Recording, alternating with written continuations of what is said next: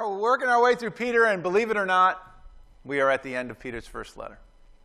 Woo! Is that exciting? Good deal. So Peter, he's accomplished all kinds of cool things. I mean, as we read through Acts, and we see how God used, and we see in the Gospels how Jesus interacted with Peter, and how Peter was a part of what Jesus was doing. Just so encouraging to us, because, I mean, Peter was just a guy, just a person like us, and Jesus, got hold of him and changed his life and did great things through Peter. I mean, this book that we've been reading, and digging into, Peter is so full of so much good treasures from heaven. It's just unbelievable, and we've only, touched on some of the things. But there's so much there in this letter. But the big thing I think Peter's trying to say to us is in Jesus, there's so much. There's so many treasures, and there's so much of God working when we're in Jesus. And that's almost the most important thing to get, is that we're in Jesus. We are hidden in Jesus. We are surrounded and we are covered in Jesus when we come to Him, when we surrender to Him, when we give our life to Him, right? When we're washed clean by Him. We are in Him. Not in a bubble, away from the world, but we're in Jesus, and Jesus is in us, and then together we are in the world to impact the world. And that's why in his letter, he teaches us so many things about how we should live in Jesus. Now that you're in Jesus, and how do you get in Jesus? Well, that's just grace, right? That's just God sending His Son, and you accepting Jesus as Lord, and you come into a relationship with Jesus, and then in Him, God wants to impact the world around you. If you're in school, or if you're in college, or if you work somewhere, wherever you are, God wants to be in you, in your place, wherever that is in the world. You're like a missionary for God now. Isn't that cool? That's awesome. I mean, that's powerful. We get to connect with the King of the kingdom of heaven and work for Him in this world to be a missionary for God. Every one of us, right? We are God's messengers to the world, and what we have to give the world is eternal life in Christ. Wow, that's just big. It's so big. Well, his encouragement and his teaching in this book is just so much. I mean, so good. Everything that he's said so far. The last couple things that I just want to mention that he said is this. One, the end is near. Remember, the end of all things is near. And the last thing that we talked about is this. Your crown is coming. Right? So the end is near. Hang on to Him. Do good. Live for Christ. Be holy because God is holy. And your crown is coming. Just hang on. You're at the final stretch, right, of your life. Well, today His word is equally awesome to us. Okay? And here's the word for us today. It's this. Stand fast in true grace. Okay? Just think about that. Stand fast in true grace. Now we're not talking about hurry up, quick, get fast, and stand fast like that. But it's stand solid, stand firm in true grace. We're gonna talk about this because it's amazing. Chapter 5, verses 12 to 14, and this may possibly be the shortest sermon you'll ever hear me preach. Chapter 5, verses 12 to 14. Look, it's only 2 verses, right? Okay, 12, 13, 14, sorry, 3 verses. With the help of Silas, look what he says. With the help of Silas, this is Peter's final words to these people scattered all over Asia Minor, right? He's written all kinds of good stuff for them, and now he's going to kind of wrap it up. He says, with the help of Silas, whom I regard as a faithful brother, I have written to you briefly. Short letter, small, not a lot of writing. Encouraging you and testifying that this is the true grace of God. Stand fast in it. She who is in Babylon, chosen together with you, sends you her greetings, and so does my son Mark. Greet one another with a kiss of love. So let's take a minute and do that. No, I'm just kidding. Greet one another with a kiss of love. Peace to all of you who are in Christ. There it is, in Christ. It's so amazing that he says this over and over again. So a couple things I want to point out. First thing is this. Silas, his also name is Silvanus, right? Verse 12. With the help of Silas, he says, whom I regard as a faithful brother. Just think about those words. Think about that. Silas. With the help of Silas. Like we all need brothers next to us, right? We all need partners, people that we go into battle with, people that we trust. I don't mean just, acquaintances that we have at work or whatever, people we hang out at school. Those are friends that you might have, but are they going to be there in 10 years from now? Are you going to stay in contact with them later on down the road? I don't know. You may not even know that yet. But what we do need are brothers who are with us spiritually to the end.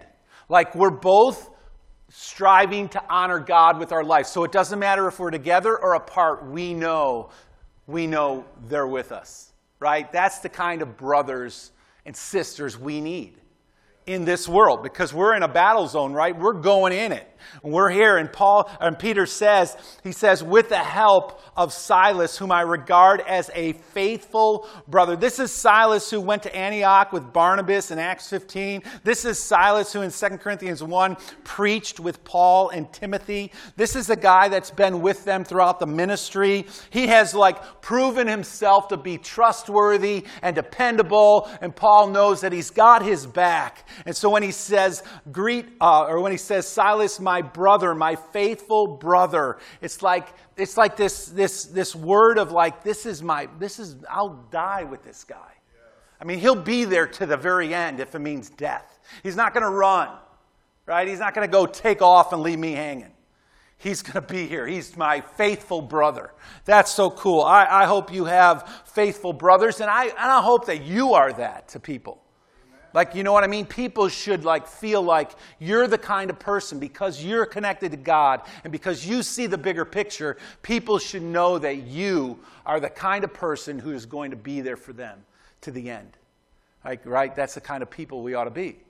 People are willing to lay down our life for our brothers. People are willing to be there. So this is Silas, a minister and a messenger. Most likely the one who is actually bearing this letter. He's probably the one carrying this letter to the churches scattered throughout Asia Minor, to all the people that are in different places. This is Silas taking Peter's letter, and he's going on a journey, and he's got these scrolls, and he's bringing them to the brothers in different places that are being persecuted and probably underground, and they're hiding from Nero's persecution that's coming against them, and he's bringing them these letters and saying, look what God has to say to you. This is Silas, risking his neck to bring the gospel to people who need to hear from God. Wow, that's amazing. There's not a better work in the world to do than that, right? Than to take God's truth and what God has said to us and bring it to people who are being beaten up by the world. Silas, amazing Silas. All right, so verse 13, she who is in Babylon, look what he says. Now, she who is in Babylon, he says, chosen together with you, sends you her greeting. This is the kind of passage or thought that you go, what is this all about? She who is in Babylon. Peter's writing to the church in Asia Minor that's spread out all over the world, scattered all over. He's encouraging them, telling them, be good, do good, to be holy. And he says, at the end, she who is in Babylon, chosen together with you, sends you her greetings. That's what is Peter getting at here? And there's a lot of ideas here, but the bottom line is this. This is the co-elect church. This is the Christians over here send you over there their greetings. Right? The church in Babylon, maybe, we know that Peter, when he's writing this, probably is in Rome when he's writing this letter, and so he's not in Babylon. But so it's weird that he says, the believers in Babylon send you their greeting over in Asia Minor, and Peter's in Rome. It's maybe he's talking about the believers that he loves and knows that have been dispersed around Babylon, all those people that he's been in touch with. He says, hey, don't forget there's people over there that are fighting the same battle that you are.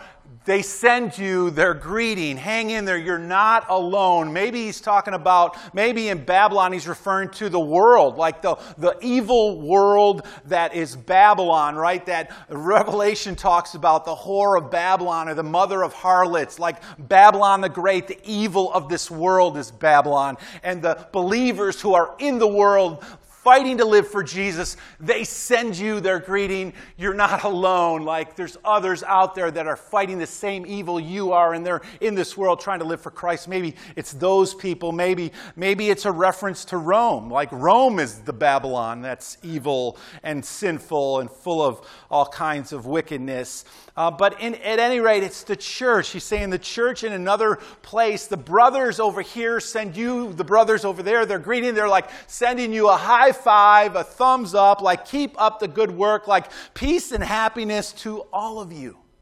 Keep the faith.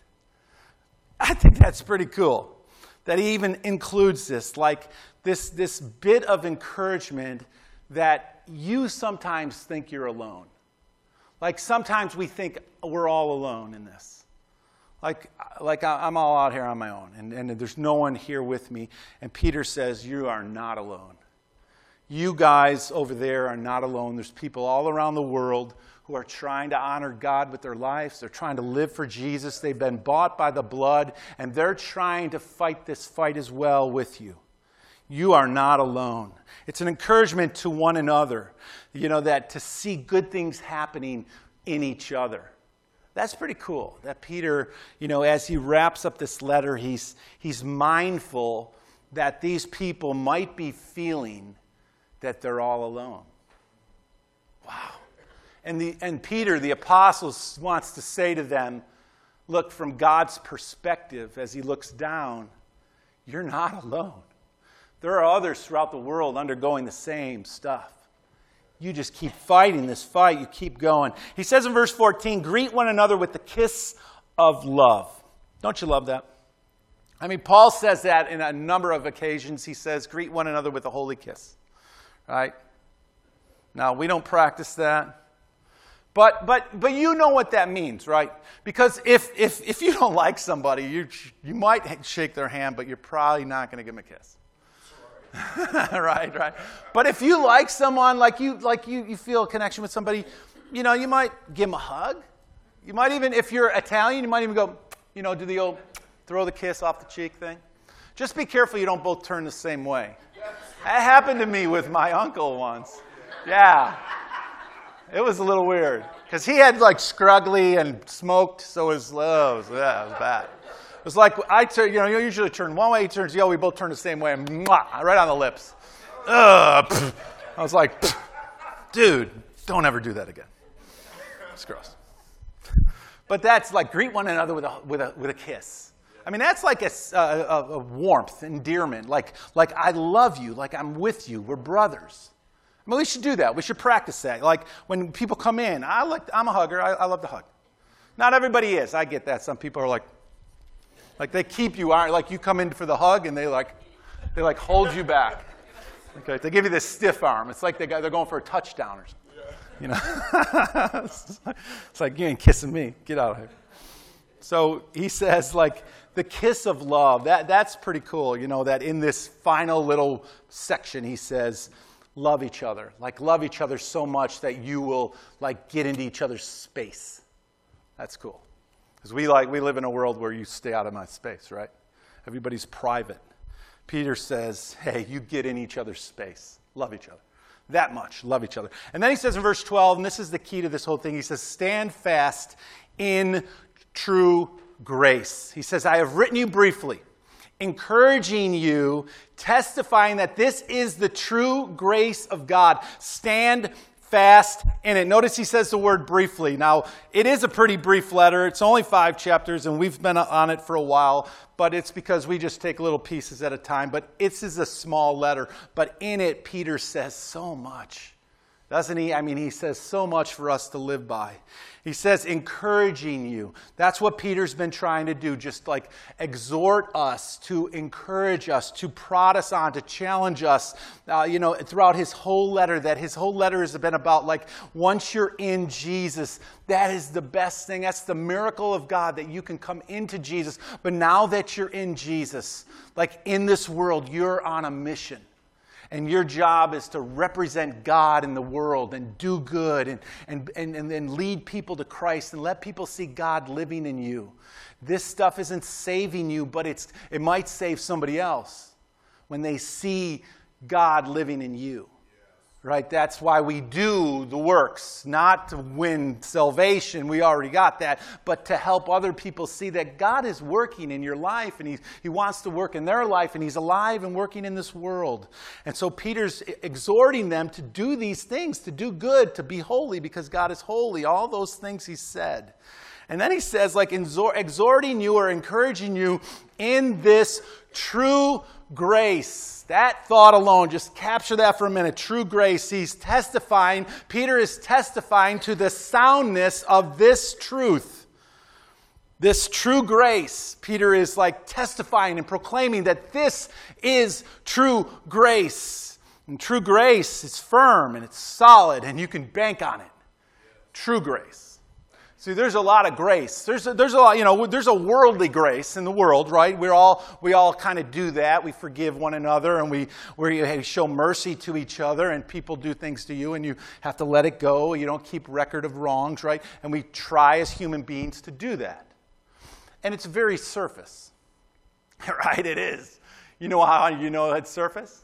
Because when they mess up again, you bring it back up. So it didn't go far, did it? It's right there. Remember, you got a report card of all the things they did to you, right? I got this list of all this. So it didn't really go anywhere. You just got over for a minute.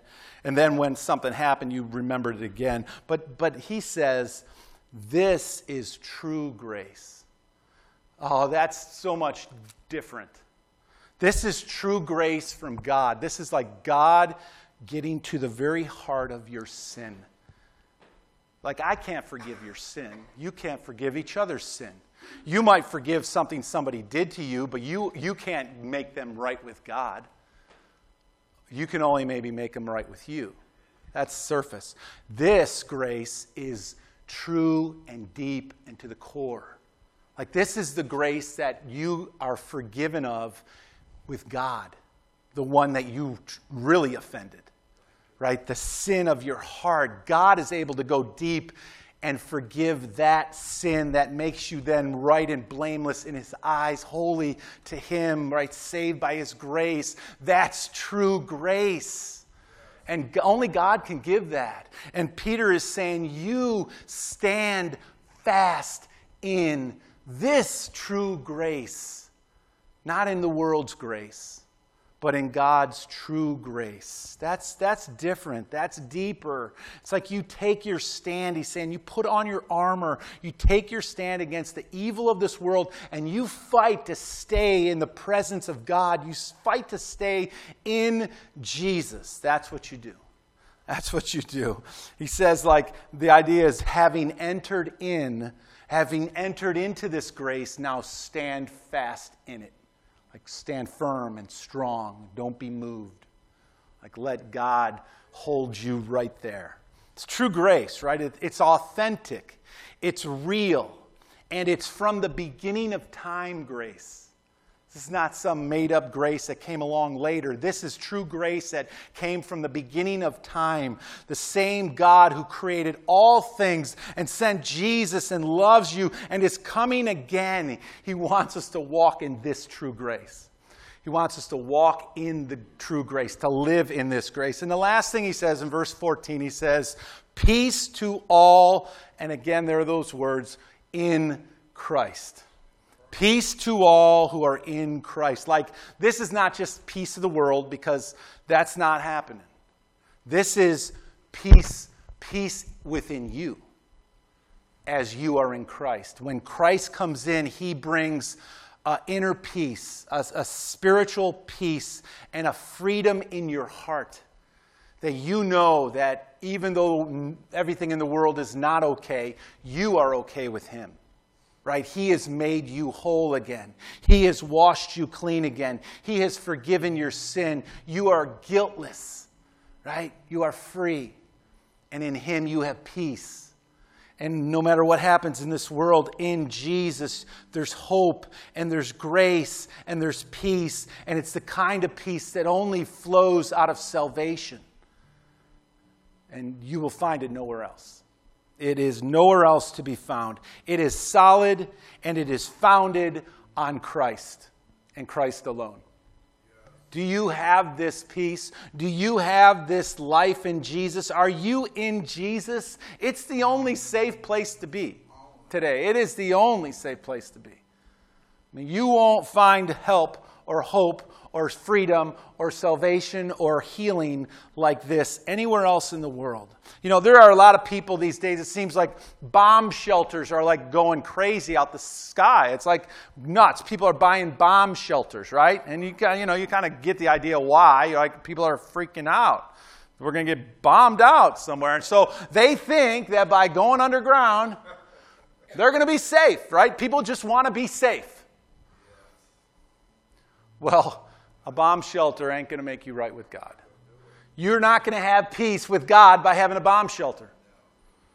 Going into a bomb shelter 15 feet underground that cost $100,000 is not going to give you peace with God. It's not going to make you safe in God in any way. Only in Jesus are you going to be safe. Only in Jesus will you be eternally safe. And this morning I'm asking you, do you have this Jesus in you? Are you in him? Yes. If not, talk to somebody. Talk to somebody. Find someone to talk to and figure out, how do I get into Jesus? How do I give my life to Jesus? How do I walk in Jesus? Peter just spent like these 5 chapters just pouring out his heart to us, like tying in his own experience and failures with Jesus so that he would help us understand just how much God loves us. You know, and that we can be forgiven in God and that we can have salvation and grace in Christ. Man, he has poured his heart out, and in the end he says, grace and peace to you are in Christ. You know, at the beginning of Peter's letter, he says, grace and peace to you are in Christ. And at the end of his letter, he says, grace. Right? Remain in this true grace. And so his letter is really about the grace of God. That you're only safe in Jesus. Father, we love you so much. And we're so grateful, God, that you love us. That you sent your Son here to this earth because we were lost and we were separated and we were caught up in our sin. And you saw us in that condition and you sent Jesus to die for us. That we would have life. God, help us to realize that the only safe place for all of eternity is in you, Lord. It's in you, Jesus. We love you so much, God. Thank you for loving us. Pray that you would speak to our hearts, Father, as we think about this letter and what Peter has to say, what you have to say through him. God, move us to action. Move us to being people who honor you in our life, who live by faith and not by sight.